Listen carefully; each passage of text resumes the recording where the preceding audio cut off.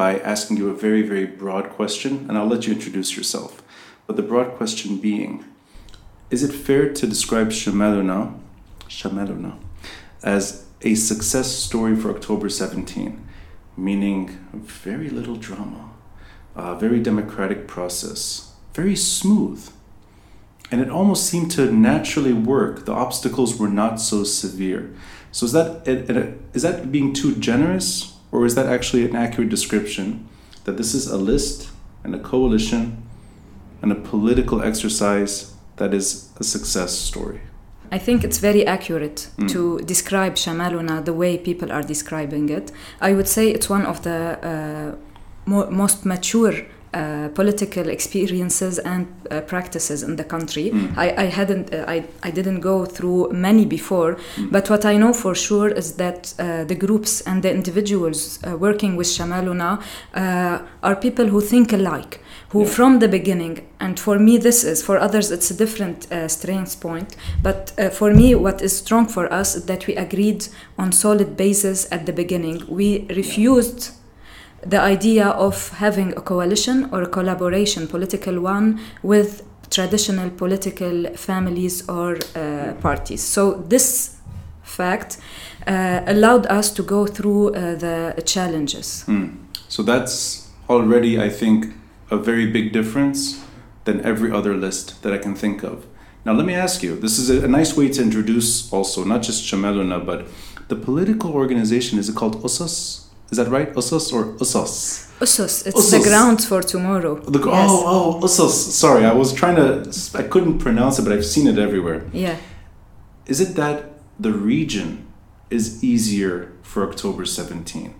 That in other words, you could clearly avoid tripping over family names or even working with established parties because there's maybe a more, I don't know, it's almost like fertile for new ideas, or is it got nothing to do with the region? That this is just by chance that part of Lebanon worked better than, I think, every other district? I'm not sure what was the reason.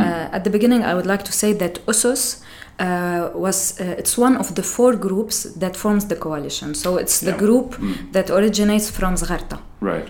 We have a group, الفكر الحر in Bsharri, KIC, which is Kura Independent Community in Kura, and مشروع بديل in Batroun. So, and then the 4 groups did a coalition and we called it Shamaluna. Right. I think there's many reasons for the success. First of all, we managed to group together people who think alike, who are very genuine when it comes to politics, who are ready to spend most of their time, free time, in this passion, which is politics. So that's one part of it. Another idea would be perhaps is that we have kind of common history, meaning that all of us have families and the same, maybe because we're Christian as well. It's an embarrassing way to ask, but I think there's something at least in the geography that I think made it smoother. Yes. So would you point in that direction, saying that it's one of the reasons, maybe because if we see the seats in our district, there's 7 Maronite and 3 Orthodox. Right. While in other districts you have more richness, perhaps Sunni, Shia, etc. So maybe it becomes easier to group them like that. You know, you're the first guest in a long time, within a few minutes of starting, that is able to actually describe that kind of process. Because I think there's almost an embarrassing element sometimes. People don't feel comfortable specifying these things. I didn't feel comfortable saying it, but I think it's part of it. It is. I think it is. And I think there's something easier when you're addressing it, because that is simply how the electoral system works. There's no sort of avoiding it. But I will note, it's Bsharri, Kura, Zgharta, and Batroun. Yes. Okay. These 4 little geographies have well-established parties and families. I mean, the names are obvious. And it's funny because if you go all the way to the top in Bsharri, you imagine the appeal to Samir Jaja is real. Go all the way down from Bsharri to Batroun, and it's Jabran Basir is still, in a way, the shining star. Maybe not to everyone. And I don't think everyone in Bsharri loves Samir Jaja. Go in the middle. Kura, Zgharta. I mean, it's, Frangi's name is real. Yeah. And Mawad's name is real. These are all legacies and family names that are so established. So maybe we can start. And I should also say something. Even the newer names tend to be from older families. And one of the younger candidates, Majd Harib, the son of Butros Harib, is running as well, not in Shamaluna. So it's almost like dynasties, and then there's this alternative. Why do you think this kind of alternative has a chance in one of the most, perhaps one of the toughest political challenges, I think, for October 17? Why do you think that this group or this coalition can actually make it into parliament when there's such a big wall to climb? Yes, it is a big wall, but it's for an obvious reason, because before and after the October 17, what we saw in Lebanon, that there's a large group in the Lebanese population, especially the youth, who do not abide to what our parents went through. And we can find it in our district, in Bsharri, Zgharta, Kura, and Batroun. And here I would say not only we have these families, strong families, but also we have a very hard relationship or challenging relationship, historic relationship between these Caza, especially between Bsharri and Zgharta, with Kura, due to the murders that took place, etc. But I think the new generation is ready to let go. The youth do not belong to first to a family.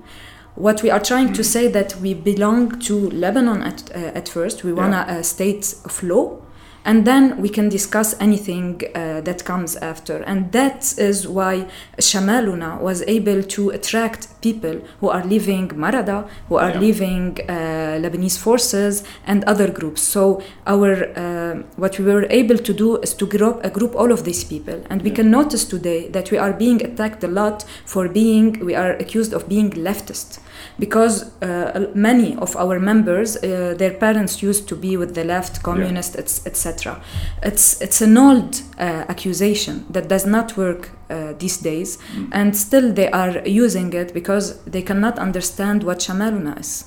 Well, I'm going to, with your permission, try to push back with my limited knowledge of everything you're going through. And this is as a neutral observer, and with a list that resonates with someone like me, meaning that it's new, it's dynamic. I think the goals are really to improve the state. There's no advantage, I think.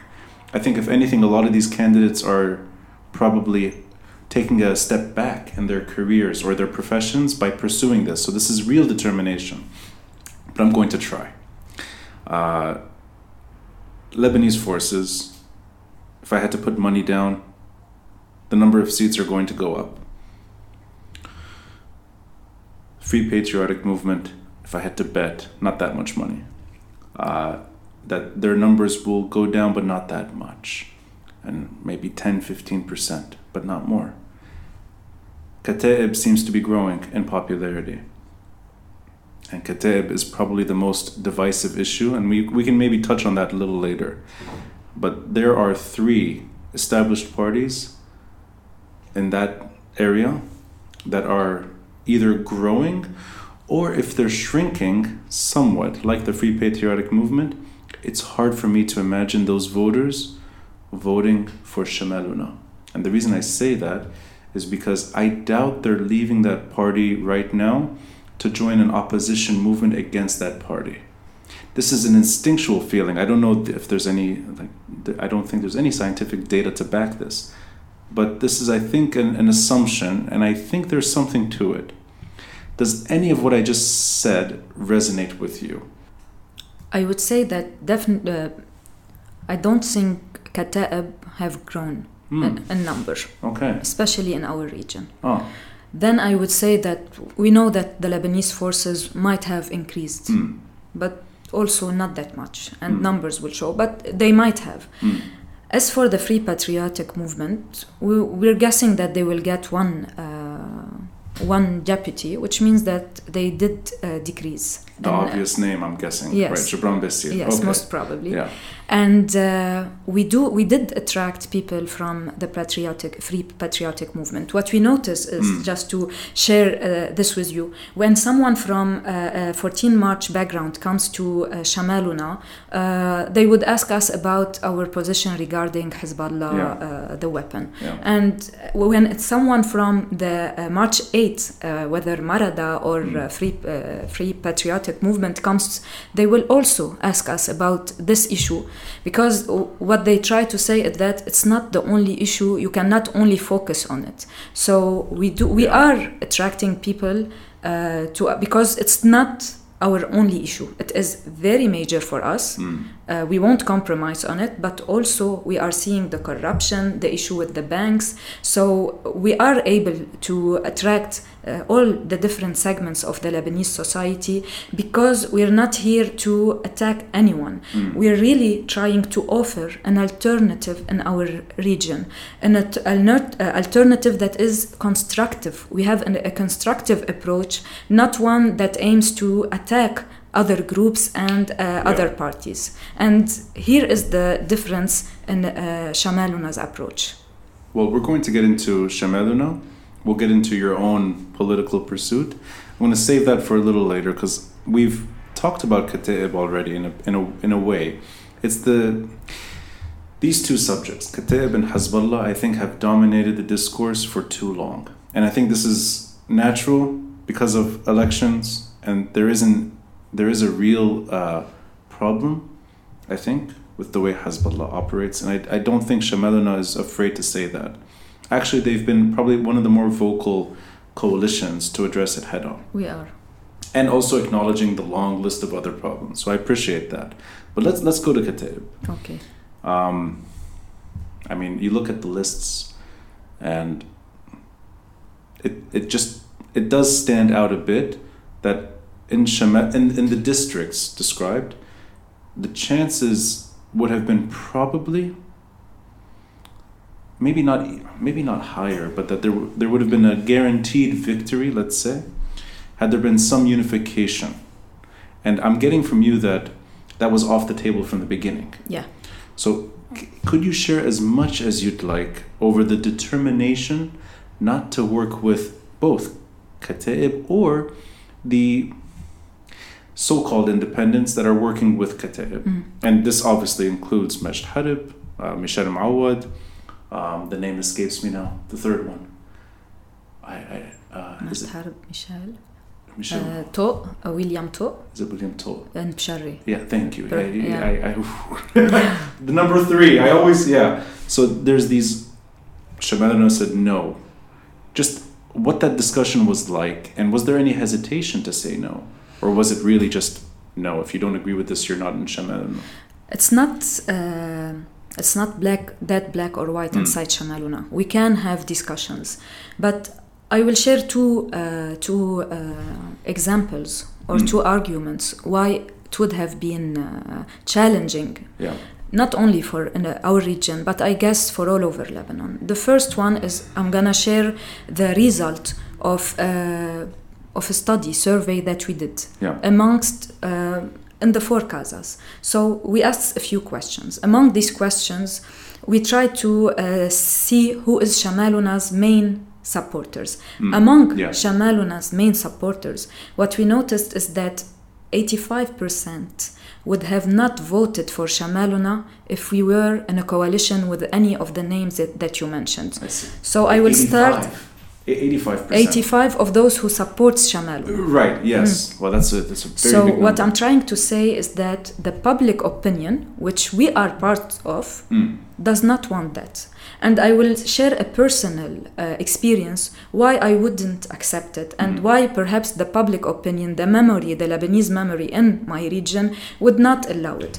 For instance, when I was raised, and because when we are raised in a society, etc., in Skharta, we used to dislike Kataib. for reasons what happened in the past, etc., regardless what's true, what's not. I'm going to interrupt you because I have memories of my family from Tripoli telling me stories about Zgharta's problems with Kataib. Yes, so definitely. Third person problems. But sorry, please keep going. So what I'm trying, it's a point that I'm happy to be sharing because we don't have usually this venue to share. Yeah. So in our collective memory, we have this issue. And on the other end, for us people in Zgharta, there are these traditional families, and when we say we want to go out from them, that's why it makes it more difficult for us to collaborate with them, because you're dealing with the unconscious of people.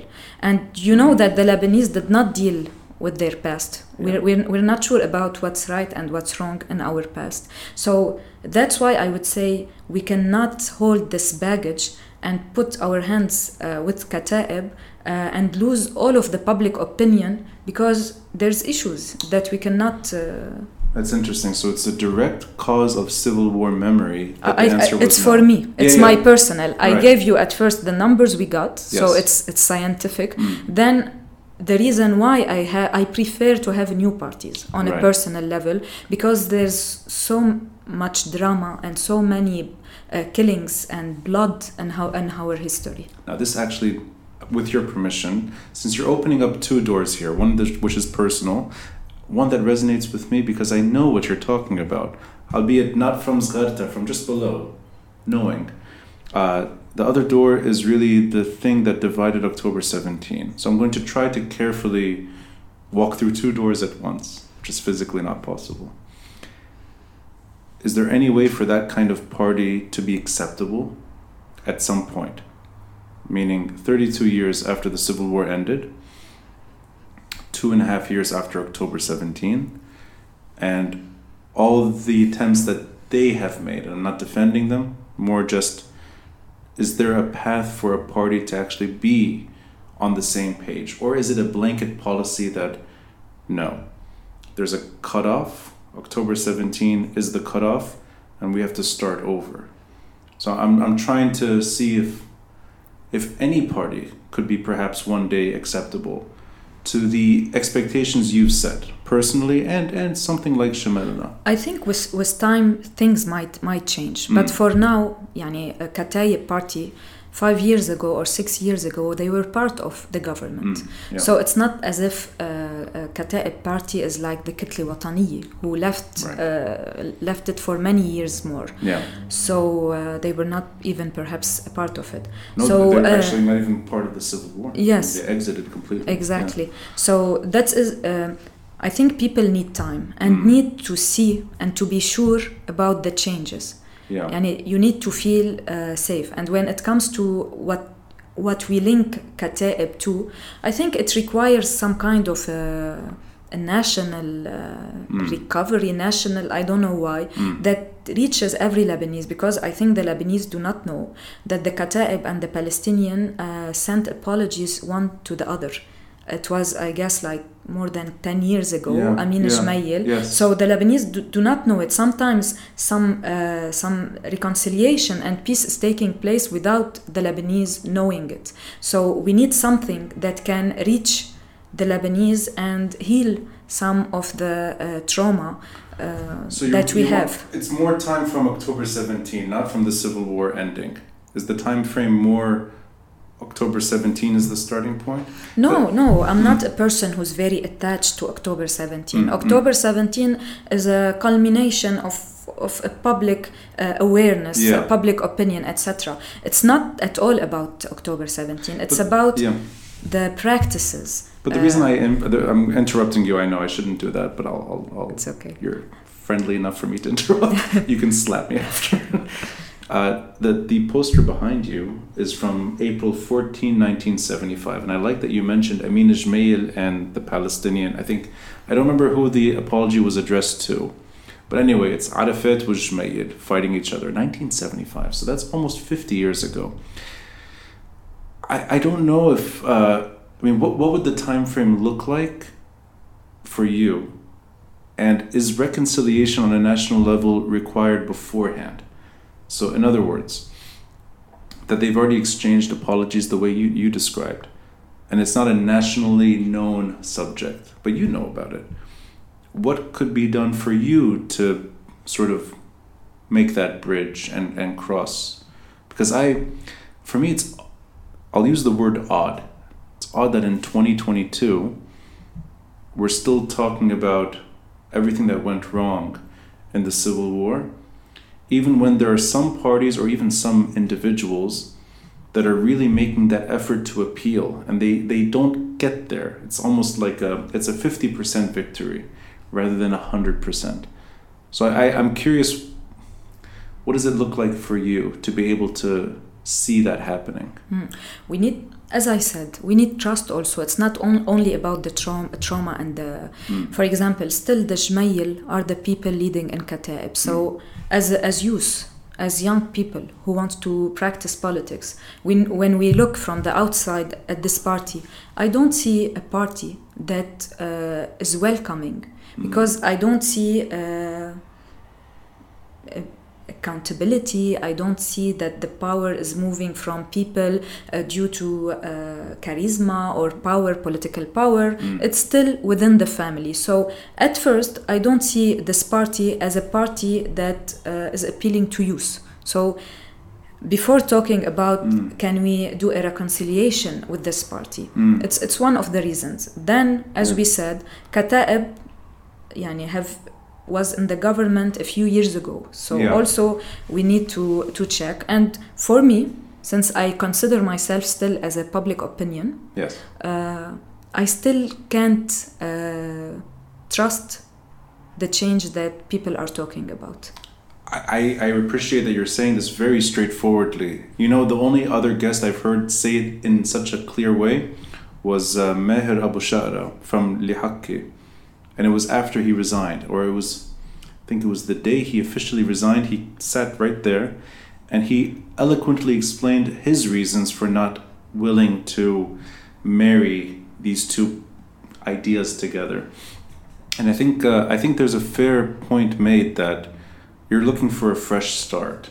So I respect anyone trying to push against gravity in this country, and I think there's real gravity. Even when, which is interesting, most Kataib members I meet today are young. And I did an episode with Nadim Jmayil recently. Last Sunday it came out. A few months ago with Sami Jmayil. They're both younger than me. Or I think Sami maybe is my age. Nadim is younger. So I feel now like I'm the older one in the room when they're not young anymore. But I sense that party is trying to take I think they're reforming, but they're not appealing to everybody. But I think internally it seems like this is a party that is maybe sometimes struggling, but they're finding a way that seems to have attracted at least half of the October 17 crowd. And the other half have every right not to. So I'm going to get into Shamaluna and get into your own pursuits. I know just from our brief communication that you are fluent in law. You're now pursuing a path which is political and it's taking you to parliament. Ziad Abi Shakir is infatuated with waste management. He calls himself Zabel. I like that. And he actually got me that little gift a few days ago. And I know that's not for voting reasons because I can't vote in Beirut 1. But he's really good at recycling. This is glass work that it's all been recycled, and all the woodwork, everything. He's a very talented individual who goes around fixing potholes across the city. And he wants to go into parliament. And I just can't imagine, it's still hard for me to see that passion performing well in parliament. So I'll ask you a similar question. Your skill set is the least applied. Why would you make any impact in parliament, knowing how bad things are, knowing how other people have tried? Even the pre-October 17 crowd, those few individuals that did try, why are you so adamant in taking this road? I would answer with public interest. I'm a person who's very much attracted, and I believe in public interest compared to private ones. And this, I guess, was the story of my career, at least, where I have always chosen to be serving common interest, shared ones, and not private ones, whether as a lawyer, where I prefer to be a legal consultant working on public policies rather than being a lawyer serving clients and companies. And that's why my experience includes NGOs, UN, etc. Because I'm a person who wants to leave an impact, a good impact in society. I find that the new generation is living circumstances that we did not go through. And we owe them, because we went through better days, we owe them to make it better for them. And I was ready, and that's why today I am a candidate. I was ready to do whatever it takes to keep on this journey. And it was USUS, my group, who nominated me with big numbers to be their candidate in the elections among other ones. And at first I didn't want it. I was an activist with USUS and Shamaluna. I was leading the external relations with Shamaluna when we initiated it, and I was happy with my job. I have a nice job. I was giving hours per day for Shamaluna and USUS, and it was enough for me. I was already serving. But I saw that as a lawyer and as an expert in public policies, I would be able to send this image to people that we are really the change, because we see the parliament as it is supposed to be. It is supposed to be served by people who are interested by the common good of people and who know about the law. They don't need to be legal experts or lawyers only, but I'm also a person who's aware of the political spectrum in Lebanon. So and in addition, we have a very strong group of hundreds of people, and so I don't see, if I win this election, that it's only Chaden who's going to the parliament. I see that it's the group having this access to the parliament and bringing it back to our villages and to our Caza, the thing that we never witnessed in the history of Lebanon. That's a fair answer. That's an eloquent answer. I'm going to try to better understand by pushing a bit. This is my delicate way of trying to hone in on something. And we're going to get into exactly what Shamaluna really is addressing right now, and in particular the region that you best represent. I'm curious, I'm more and more curious about what Zgharta means to you in a political way, but we'll leave that a little later. Somebody that we talked about already, Nadim Jmeil. You mentioned it already. Kataib, not now. So let's assume that he's not appealing to you. Okay.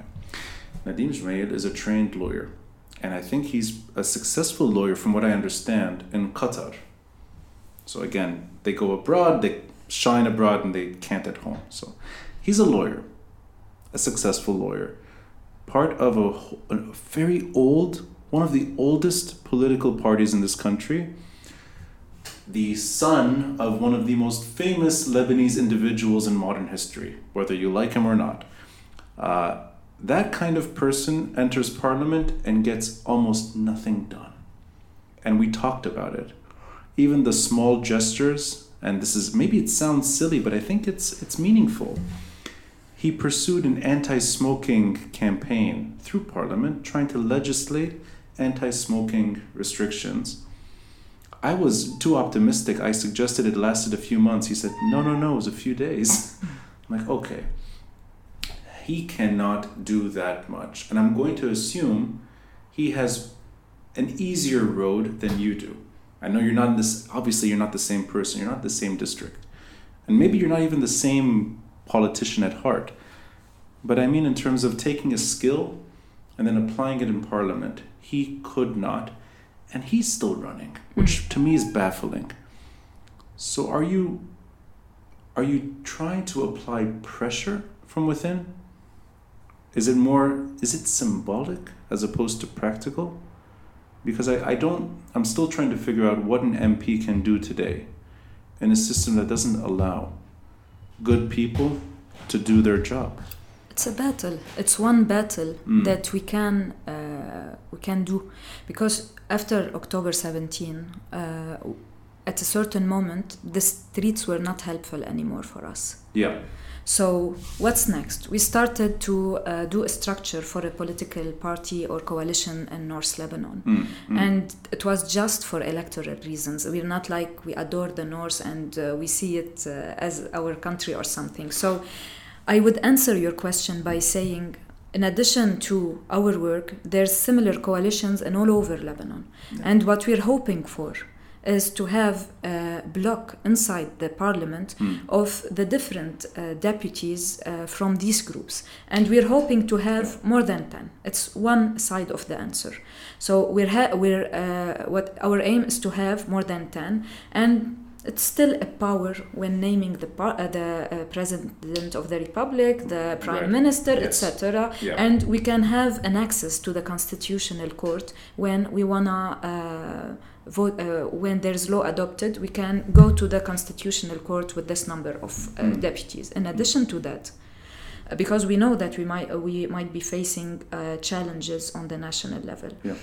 There's also the local meaning of the battle we're going through, because our Cazas are marked by traditional parties and families that are that used to use violence or services with the people.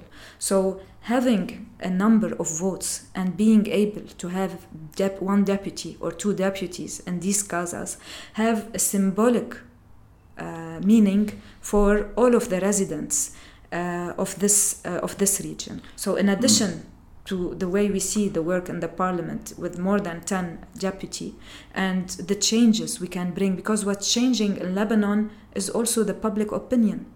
The public opinion now is more aware of what's happening. We are able to ask them, like, for example, we don't vote in Lebanon for a deputy if he's good or if he will do the work of a deputy in the parliament.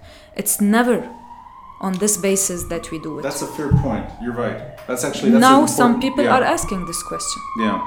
So already the public awareness is changing, and that's one of the wins that we are doing. You know, I actually that's a very easy to understand reason, but I only try to learn at what that limited power looks like. So I appreciate you're saying something. You set the bar higher than 10, that's an optimistic figure. But there you have this sort of limited pressure valve against what you're challenging. I'm going to try to take things a bit back in time, but not too far back. So I know you mentioned it already. October 17 is not the only marker for you. But from 2.5 years ago until today, does it surprise you that there's only 10 or maybe a little more than 10? Is that something that, in a way, you were anticipating? Or is this a sort of diluted number? Because for me, 10 is small. It does not represent victory. So, and I know it's odd for me to ask one person running about this, but it's more when you joined and when you changed your life to serve in parliament, were you anticipating a much bigger number? I didn't have a number in my... I don't have a number. I see that also the opposition and the people coming from the civil society to practice politics, including myself, many of them still lack experience, political maturity. We didn't have the chance to have political experience in political parties, democratic ones. So I wouldn't say it's... I'm shocked by it, honestly. Sometimes when I'm in some meetings in my region, what saddens me is that still people are being served with some services and they decide to vote based on these services. But at the same time, we didn't build something that is very strong on the national level for people to leave their instinct attachment to follow us. So I believe, to be very objective, is that it needs time Change requires time. It's not just the October 17 revolution that will give us the majority of the votes. There's work that we need to do as well. Yeah. And we still need the people to change. And to be honest, to be fair, in some region it's very hard to have this battle like the South. And I believe what happened like 1 week, I guess, or a few days ago would constitute an obstacle for people to go and vote in the South. So we're not in a perfect electoral system. We're not in a perfect country. And I would say we would be really happy with having 10 to 20 deputies in the parliament. I'll make it a little more local before we get into the politics, but before we get into the really what you're trying to deliver. But let's focus in on Zgharta. Those two names that we already mentioned, which are Civil War era, but not only, they're pre-war too. And some are post-war. Michel Mawad, the son of Renee Mawad, the son of Nayla Mawad, Tony Frangi, the son of Sleiman Frangi, and the grandson of Samia Frangi. Is that right? I'm trying to think back. No, it's not like that. Sorry, Tony. Of Tony. Of Tony, yeah. And there's the President Sleiman also. There's the President Sleiman who's... You're right, exactly, yeah. So you have a Tony Frangi who's really like... it's almost, if Lebanon was a hospital, they delivered, the next leader. You have names that are... They just go hand in hand with the district that you represent. Are their numbers really going down at the end of the day right now? Do you feel it when you talk to any constituents that the appeal to some families has really gone down, where you see a space that is opening up? Because I think if there's anyone to ask this kind of question, it's someone who's representing Zgharta. Yes. And how is it best expressed? Is it that they're not doing their job? Or do they really just want to put it all aside the way you want? No, not the way I wanted. It's not the same. I have more different reasons for why I want to do it. But for the people in general, in our Caza, they are not happy with the way things have been going for the past years. And I would say that especially Marada has lost votes more than other parties in our Caza specifically, especially amongst the youth. Because today the youth have nothing. They have lost everything, and they are leaving to other countries with zero money. They have even not good work or job opportunities. So they have this issue. What they did on the political level, locally and on the national level, I think people are not happy with what happened, and somehow they crossed what their people wanted. So they crossed the limit. What the people wanted in terms of what they wanted at home in Zgharta, or is it what they wanted, meaning what they wanted for Lebanon? For Lebanon. For Lebanon. Could you explain what that means? I believe that the people are not at ease with what the decisions of Marada leadership was with regards of Hezbollah. Today's, so it's disappointment. One of the disappointments. Okay, others would concern things concerning environment, meaning the garbage issue. Yes, The garbage issue is... we have a big issue in our region, and the way it was dealt with... It was dealt with like we're throwing it next to rivers and obliging the people who live in these areas to accept having it. So, that's the main reason. The issue of Hezbollah, in some cases, I think it was a break dealer for some of them, not all of them, because... you're the first person to suggest this, that there's a disappointment from within Marada. Not all of them, but some of them. Not all of them. Yeah. Some people would defend the issue of Hezbollah, but others, I think people, when you have thousands of your population working in the Gulf countries, you cannot take such a radical role with Hezbollah. It's not politically smart. And that's why sometimes we ask Lebanon to have this policy of hayad. Yes. So neutrality and neutrality, yes. etc. So I think it's one of the reasons. I'm sure that many of the people who are with Marada would say that I know many of them, and I had discussion, they are with Hezbollah. But I know many of those who left who are very disappointed, especially after what happened between Sayyid Hassan Nasrallah, who called Gibran Basil, and Sleiman Frangi. You're offering me to ask questions that I would never ask you, and I was a bit embarrassed to go down this road with you because I know that it's not fair. But you're opening the door, so I'm going to go with you. Let's put ourselves in that room, that meeting that is pretty obvious in terms of elections and maybe even Ba'abda. And then Shamaluna, which is trying to circumvent that. I can see the worst case scenario where these two parties do not interfere with each other and the alternative sinks. And not just the alternative. I think perhaps Kataib and, if anyone, Majd Harib will not make it. So it's not just the alternative in that situation. Is that too negative of a situation, or is that... What do you mean by not interfering? Well,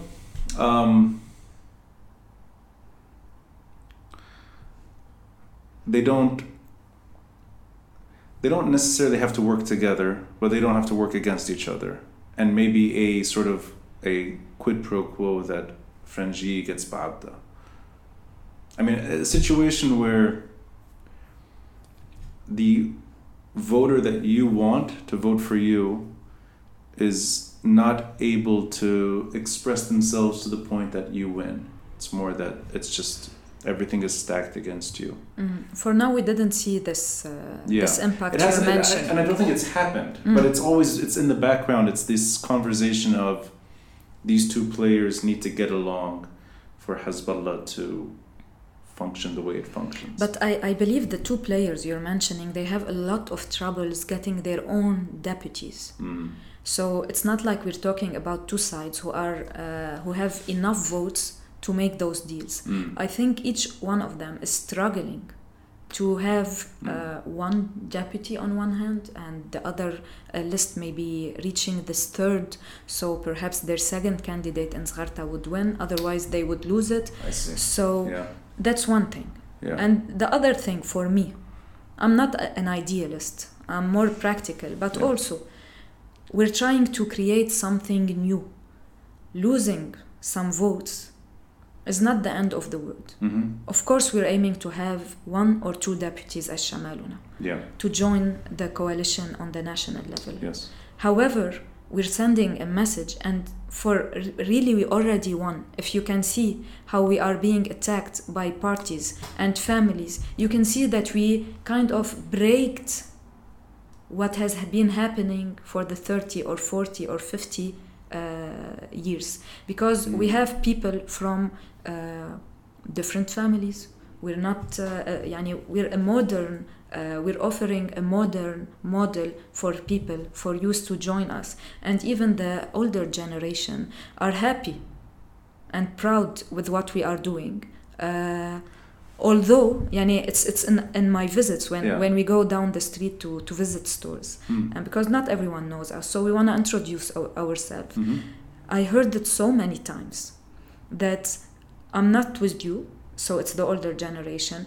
We're not with you. Our hearts are with you, but we will vote elsewhere, either because of services or because we still believe in this person. But go speak to our children; they're mostly with you. So things are changing. And within families, you feel that the parents they tell you, we support you, we will not vote for you. The kids may vote for you. Yes. Even Sleiman Frangi said it himself. Publicly. Oh, I don't. Yeah, I missed this. He said. Tony will vote for you. No, he will vote for himself. He said that we are not Tony able will to. vote for me, but the next generation will vote for you. It's only Sleiman who did not do it. Right. So he said that they're not able to talk to the youth generation. Oh, so of course, they're asking them to be more open to talk to them as Marada. let's go into Zgharta. You know, the politics of Zgharta, aside from, which is quite entertaining online, I think it's today, the last few hours, somebody who's running with you, Michel Douaihi, maybe it was last night, but it took off today. He sort of poked a bit. So Michel Maawad, Tony Frangi, I want to debate. Michel Maawad replied, saying, I'm ready. I don't know if Tony Frangi replied yet. I don't think he has. Did not. He did not reply. So you have this technological sort of advantage, meaning social media, you would think Shamaluna is the biggest party in Lebanon sometimes. Of course, that's social media. On the ground in Zgharta, you said it casually, but I think it's important. They don't know you. You introduce yourself as candidates. They don't know you as candidates, right? They probably know you as from the place itself. I'm sure Lebanon's too small. Yeah, they know my dad or my mom. Exactly. And if they don't know your dad or mom, they know your cousin or they know your uncle, whatever. You can't really be anonymous in this country. And I think that's a disadvantage to independence. You can't really be fully independent the way we imagine it. But you're going from store to store or whatever, home to home, and you have an audience that's listening. When you discuss policy, is it a fruitful discussion? Meaning that, is there really an attention for what you've done research on? Because I asked this in a way to MIMFID members. They have so much paperwork.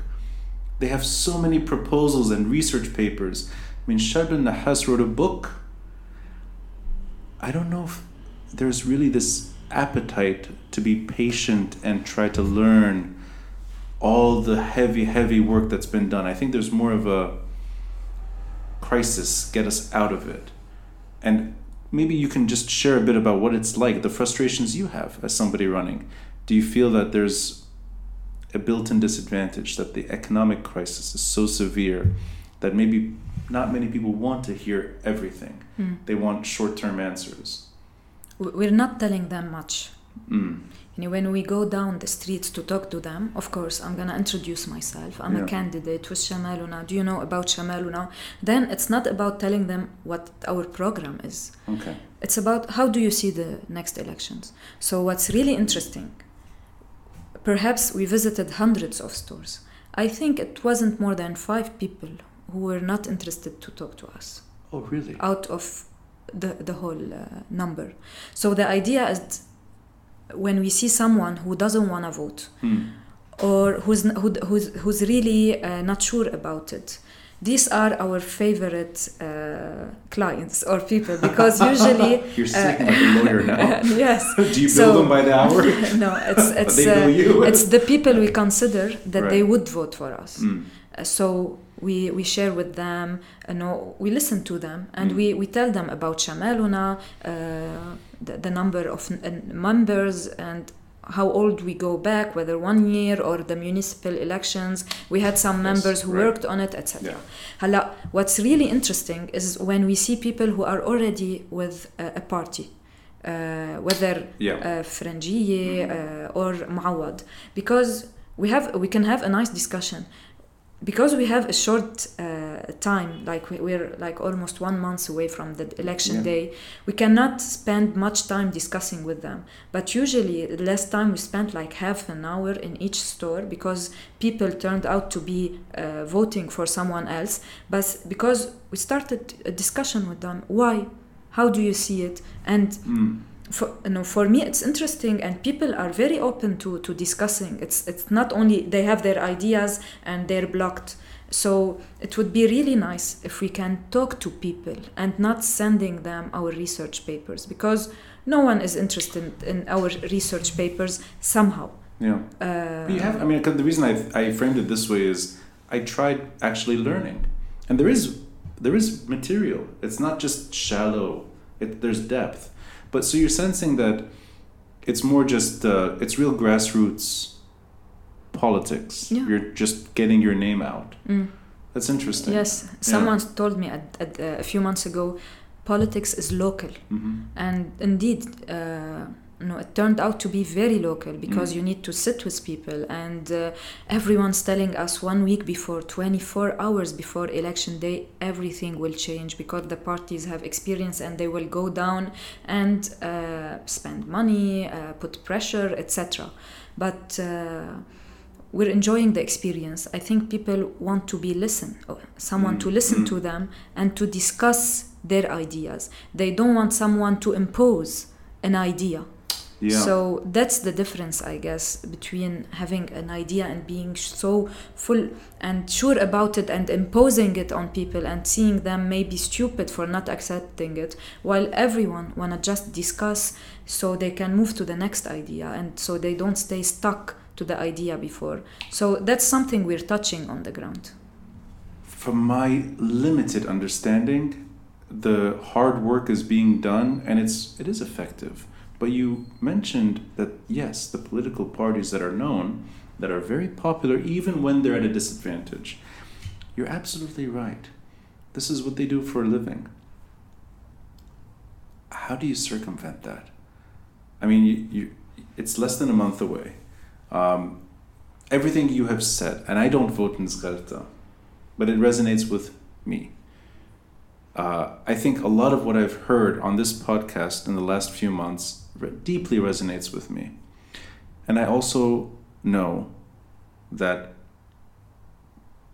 maybe we can talk about this a bit, that the chances for even reaching 10 are not that big. I think everything has to line up so well for this moment for it to reach 10, and you're being extra optimistic, more than 10.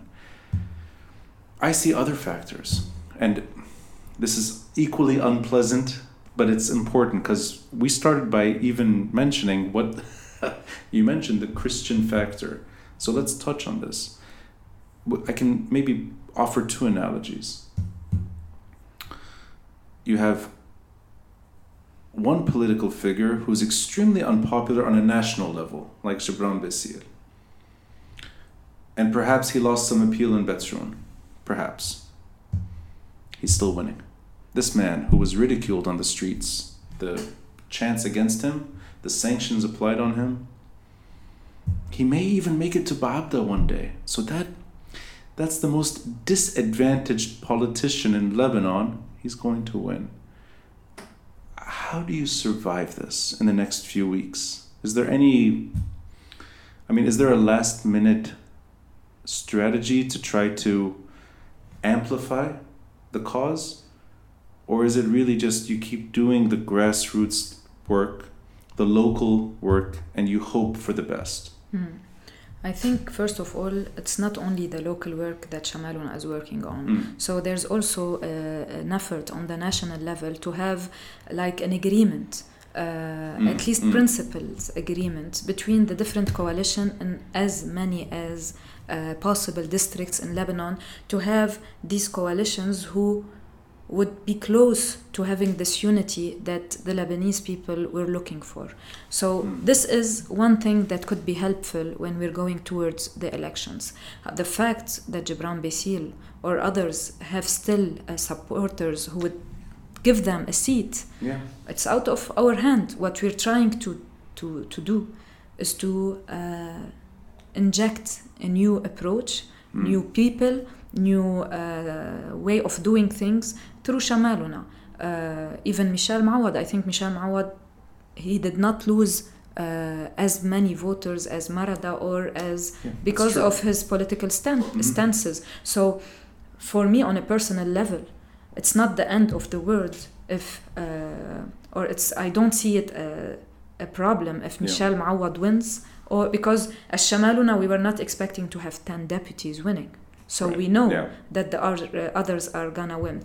The issue, for example, if we take Gibran Basir, he will be most probably the only one who's gonna win on his list. So you think so? Most probably. Oh, really? Okay. So that's already a step forward in the long journey. Yes. So it's really just one. Okay. Yes. So and you can consider that he's winning by adding up the numbers from Batroun, all of the numbers of Batroun, Kura, Zgharta, and Bsharri that this list is getting, he will be the one taking them. And here we can highlight the issue of this electoral system, who usually when you use proportionality, you should have it on a wider spectrum, like the national level. Right. If we had elections on a national level, and if we were able to have one list, we would have much more than 10 deputies, perhaps. One list meaning the dream that was never fulfilled. Yes. Yeah. And it's hard to fulfill anyway. Yeah. So, that's the main thing. Could you remind me, 2018, how many seats did they win? The Free Patriotic. He was with Michel Mawad, so they took 3. Of course. So Michel Mawad won, Gibran Basil won, and I guess they took 1 in Kura. Right. Hariri guy. Is that right? Which Hariri guy? I mean, this is maybe not appropriate, but when they were doing that political dance with each other, and I just remember hearing always the Sunni vote went to the third guy. I'm not sure of. I forgot the name. I forgot it too. But they got 3 seats. They got 3 seats, right? Michel Mawad and 2 from the Free Patriotic, I guess. Okay. So now he's gonna be just him. Just himself. Yes. Yeah. I'm sorry to be so hard, but it's just really trying to see through the fog. And I appreciate you even letting me push you on these things. In terms of what Zgharta means to you, and I like the way you said it, the north is not heaven, or sorry, I think you said... it's not a country, yani we're part, no, yani it's not we're Lebanese. The kingdom, sure, yeah. But I don't think everyone in Zgharta feels the same way. I think they do think that they are. And you know what? It's my favorite part of the country. And I think it'll always be my favorite part of the country. More to do with the natural beauty than the craziness of the population. You're not crazy. Well, I've met plenty. You're the friendliest one so far. The core issue for Zgharta and what your group, Asas, and what you can do for Zgharta, what is the biggest pressing concern that you hear? And is it a bridge between national tragedy and what Zgharta is going through? Or is there something more particular to that part of Lebanon?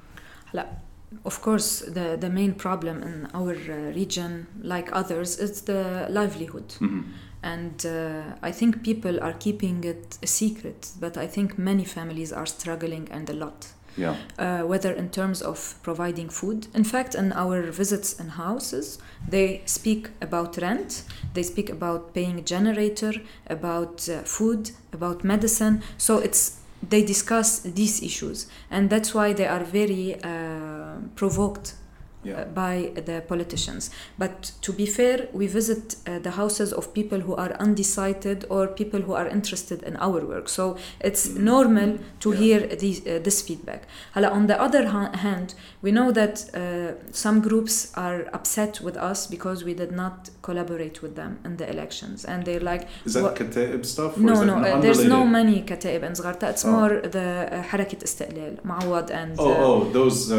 so if we want to go to the local politics, it's more of that that we mostly listen to. And for the supporter of Marada, it's more about you have nothing to say but to be against Hezbollah. We don't do that. If you read our posts, if you check our website, our social media pages, you would see, and that is upsetting because sometimes we receive messages that say you never speak against Hezbollah. Just check our social medias. Sorry. From locals. Locals. Really? From the two sides. Like we listen, or you have never taken a stance regarding banks. We have it, but I can't each day post something about all of these issues. So it's just people, and that is what is disappointing, is that they attack us just because what their leadership is saying. They don't check the facts. So let's say there's a communication issue. Is that something that you faced? And I mean, I'm trying to understand what does... Is it simply just you're not allying with Mawad and you're not talking about Hezbollah enough? Is that no, it's just about the votes. It's just about the votes, right? We're getting perhaps share that some parties think that they would have got, of course, the name of Shamaluna was able to impose that. Yeah. We're kind of the change in the District 3. So this thing would upset other groups because they wanted to be this brand of change in the region. Now, taking what you just said and assuming you are in parliament and all those people that you persuaded are stunned that it worked. You got in and you're sitting next to I don't want to, it's embarrassing, but I mean, Gibran Basir. I think we can choose our seats. Can you choose your seats? We're not. I want to put you next to. Is Eli Frizli running? Not sure, but you can put us next to other deputies who won from Shamaluna. Fair enough. Okay, Michel Dwayne. I'm going from the exit that says Charcutier on, and then I see Majd Harib. I drive a little further, Layal Boumoussa, and then I turn left, Ouet, and I enter Gibran Basir. So, let's assume all these characters are sitting next to you, and you're in parliament, and your expectations will be quite high.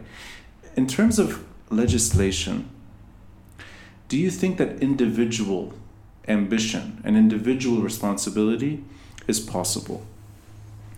Or do you think that what's going to happen is just a natural procedure where you have to work with established parties and you have to find some consensus?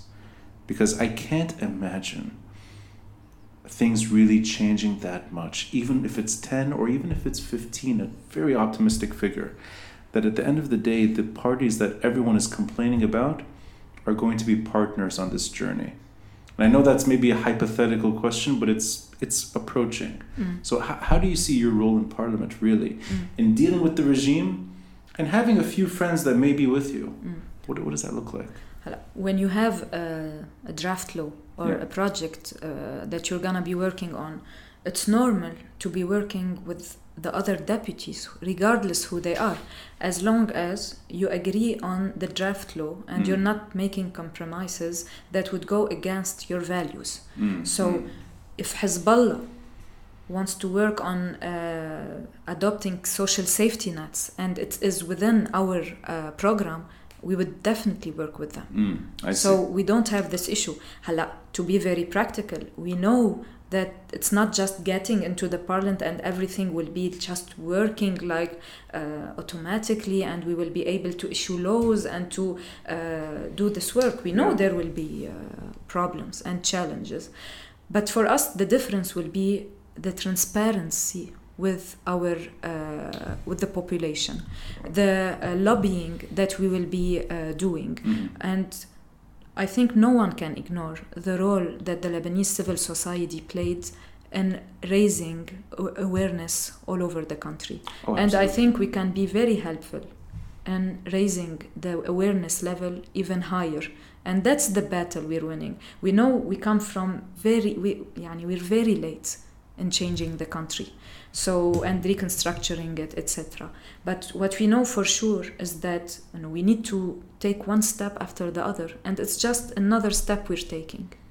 So it's showing what good governance looks like. Yes, and being transparent with our population, because I'm a person who was raised, I work in Beirut, but I am also from the north, etc. And I know that when we were raised, I didn't know what I know now. And I'm sure that the generation who are 16 and 15 years old know much more than what I used to know before. Are you talking about governance here, or is it just about awareness? The role. There's when we sit, that's also another difference. That there's a gap in generation. The youth always asks me about my program. They want to discuss technical issues with me.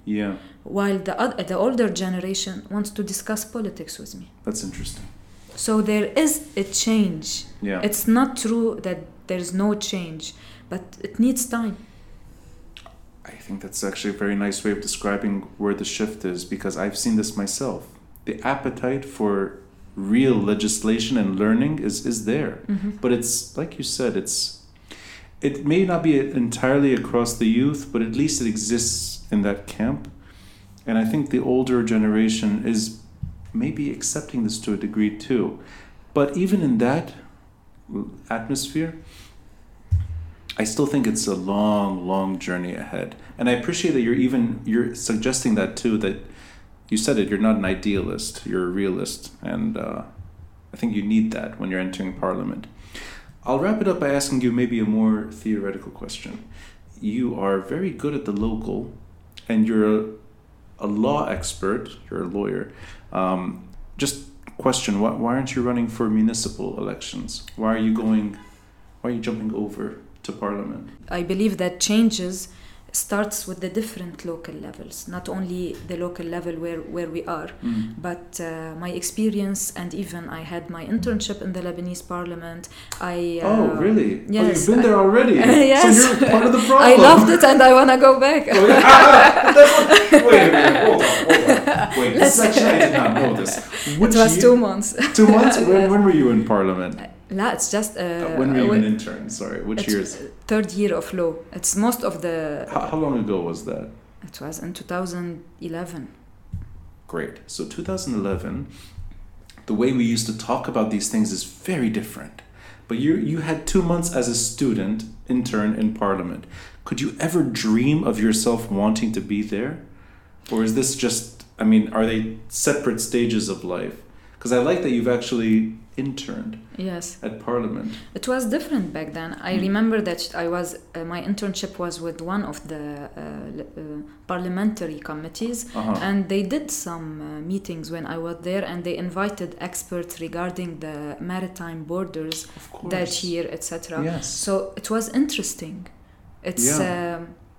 It requires running a country, whether as a deputy or as a minister or others, requires a lot of vision and even intelligence, because taking decisions, working with experts, drafting laws, checking that it doesn't go against. It's an interesting job that I like. Absolutely, but sorry, keep going. No, go ahead. Maritime issues, we both know, and you were there, so that's even. I don't get to meet interns from parliament, and this is quite nice for me. We both know that is not parliamentarians' fault. That even though it may not be the focus right now of Shamaluna discourse, we both know the geopolitics of this country killed that whole project. And Hezbollah is something beyond Shamaluna. It's not something that an MP can approach. But that's kind of my point, that you were interning for a committee that seems to want to do the right thing, and then you have an obstacle that ends that whole project. Do you see it different just in terms of intention, that now you want to better show where the problem is, but that perhaps the problem will still be there? That it's more just focusing on the problem. But the problem was still within the parliament at that time, because the delegation that represented Lebanon before 2011 has reached, they signed a wrong agreement. There were some mistakes regarding the point that was set. Yeah. And the parliament here has a role, and a very clear role.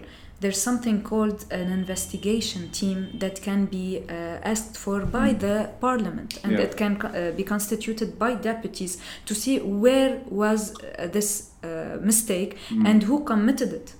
And the issue is that in Lebanon, the parliament never do this role.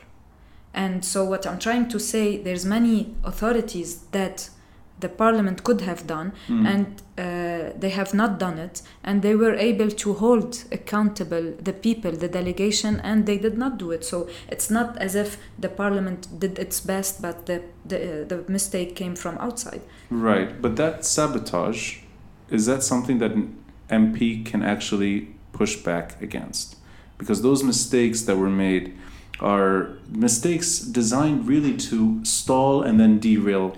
I think it was not really a mistake. It was something sabotage. that intentional. Right. So that's what I mean. an MP that sees it and wants to focus on it. It's not enough to have one, of course. Right. So, I guess trying to see what exactly could happen for the better. Is it that you want to increase volume on where the problem is? Yes. Yeah. And that's why I mentioned transparency. Yeah. Because, yeah. and that is what all of the civil society is asking for. For example, why are the committees meeting inside the parliament still secret? They should be public. Yeah. So by being inside, even if the law says it's not public, we can have a role in exposing what is happening, and building on it, having expertise, having this collaboration with the experts, with the civil society organization who have already drafted laws or who have done studies. Yani, there's so many solutions, so many proposed draft laws. There's a lot of work that has been done, but they don't have enough partners inside the parliament. Yeah. I appreciate you letting me be hard on these subjects, because I actually really want to.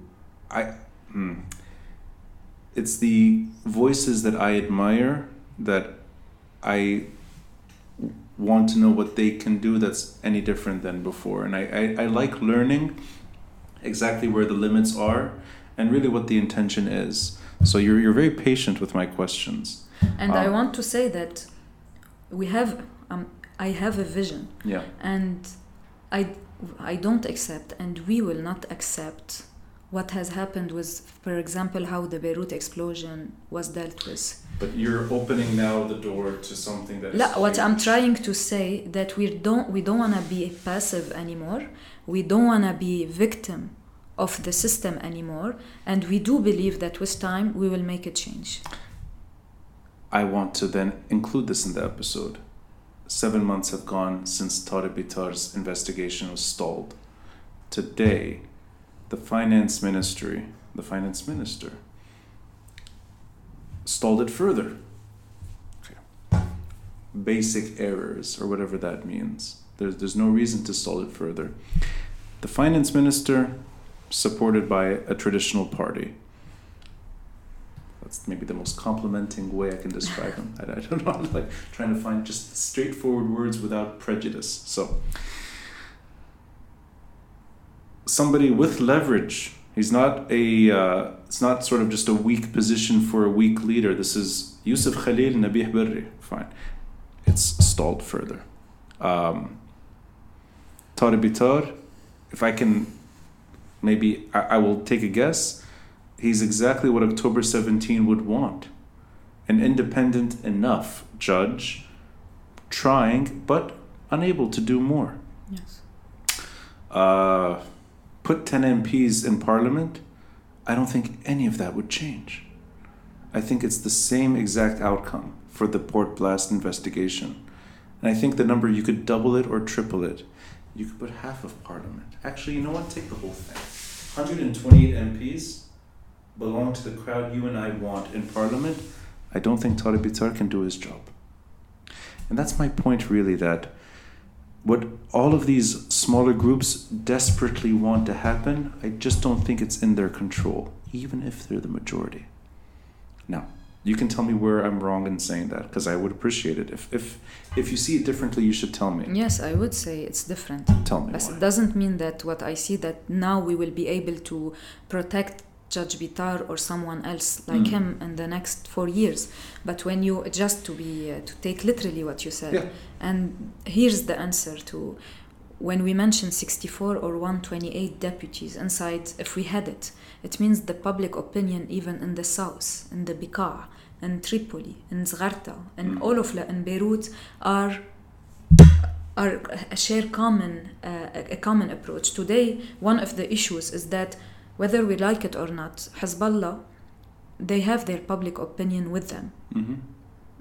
I think it's clear. Mm-hmm. It's not because they believe in what they're doing. I think perhaps they have no other option. It's their best option for now.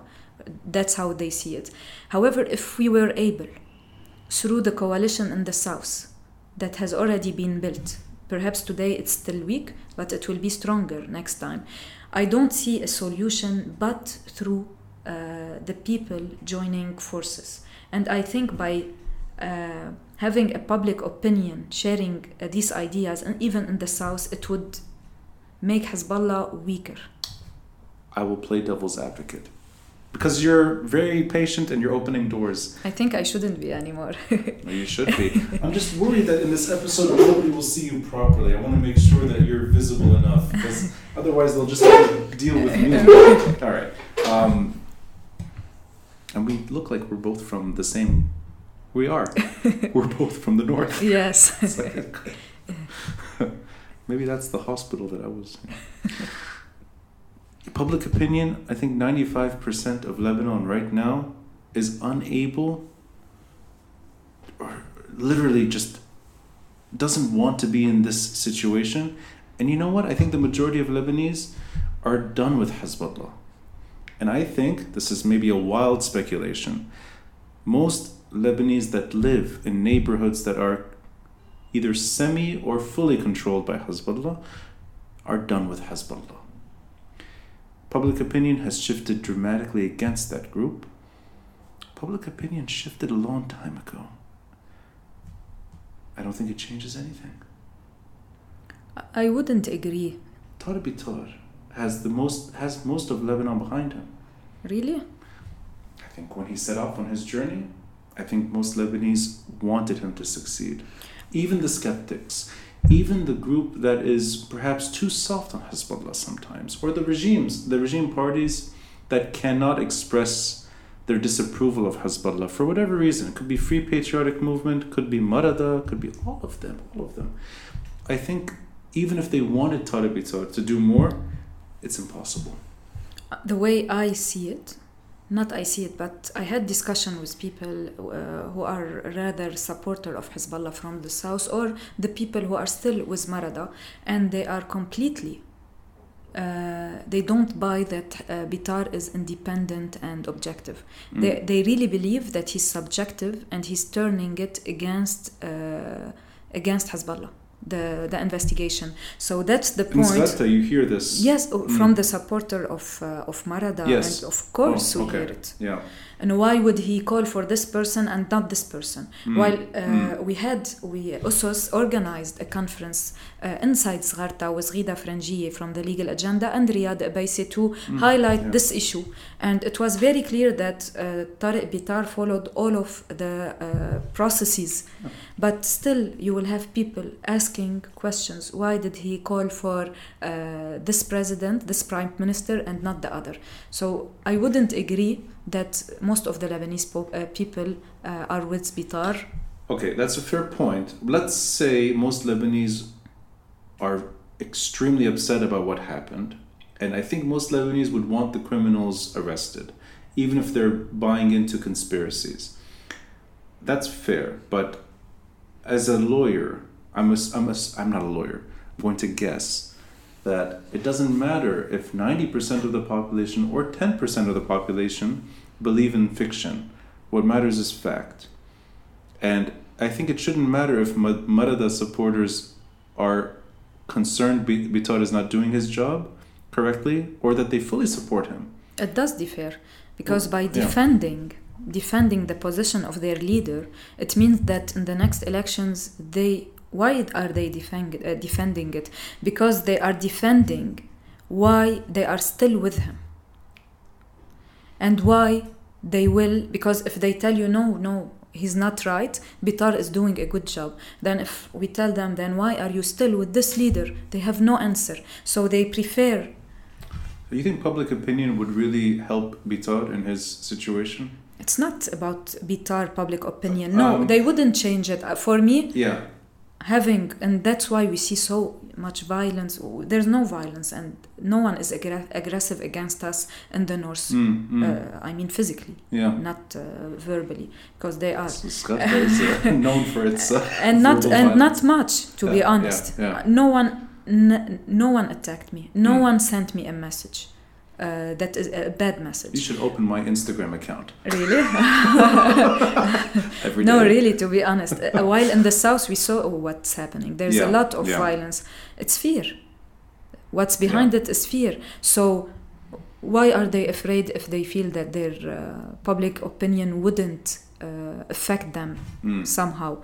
It's something that will take time, and it's not about doing the right thing inside the parliament. Yeah. It's about, as groups, as movements, as coalitions all over Lebanon, doing the right thing.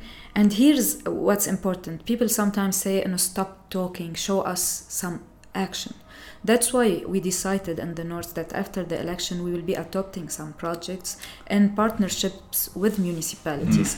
Because I'm telling you, it's not only about being a deputy. We're showing people how action brings change. And with time, I'm not saying that people from other places, by observing us, they will like us. It's different. I know it's very complicated. I know Lebanon is very complicated. We, as Lebanese, are doing our best the way we know it, as much as we know, to bring hope to people. And there are many people on the streets who say, you gave us hope. You're saying exactly what a politician in the making should say, and I think everything you've said is an eloquent rebuttal of every question I asked or everything I suggested. I think you're made for it. I kind of got to know you the last few weeks before we started messaging, but just more or less social media and a few interviews you were giving, but it was mostly these Instagram videos that were shared. So it's the language that appeals to me. And I really hope that in these next few weeks, things settle at least enough to where the beginning of this long journey can actually take hold. And whether it's 4 years, 8 years, or even if it's another generation, it's good to see that the change has begun. And I appreciate your optimism. It's not easy to do what you're doing, especially that you have to go back up to Bshari tomorrow. So the fact that you came down to Beirut to talk to me is an honor. So I really appreciate this. And Chaden, it's an honor to get to know you. It's a pleasure. Thank you for hosting me. Tomorrow, you're mentioning Bshari because tomorrow we're launching officially our list, Shamaluna's list from Bshari. That's why there's a lot of work going on in Bshari. Thank you for the opportunity to reach more people. And I hope this discussion will be interesting for the people watching. And thank you for it. You'll be followed by Shabil Nahas and Ziad Abi Shakir. So that's like the three. It's very entertaining episodes. It's an honor to have you on the podcast. Thank you. Thank you.